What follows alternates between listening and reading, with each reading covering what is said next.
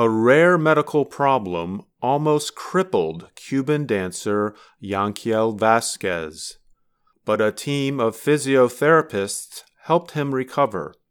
The 29-year-old Vasquez is again dancing with Cuba's national ballet. Vasquez is from the town of Mantua in rural western Cuba. He joined the ballet in 2011, but shortly after he started, he became sick with Guillain-Barré syndrome. That disease of the immune system attacks the nerves. It sometimes makes a person unable to move their arms or legs. When Vasquez was sick, he thought his dream of dancing with the ballet was finished. Vasquez said, "It took me several months to learn to walk again." He had to recover physically and mentally. He said the recovery process was intense.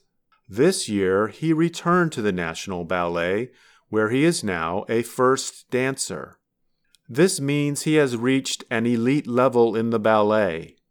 Vasquez said, "Reaching first dancer is what one dreams of as a child."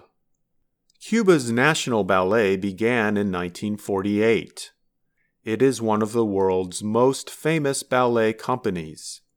For many years, a school linked to the ballet has helped its students dance in many places around the world. The Cuban National Ballet has 70 dancers. The company also has a team of physiotherapists who help the dancers stay healthy.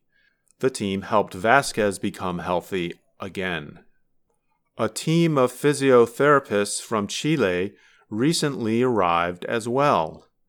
They are helping the dancers prepare for performances, and they are sharing their knowledge with the Cuban team of physiotherapists.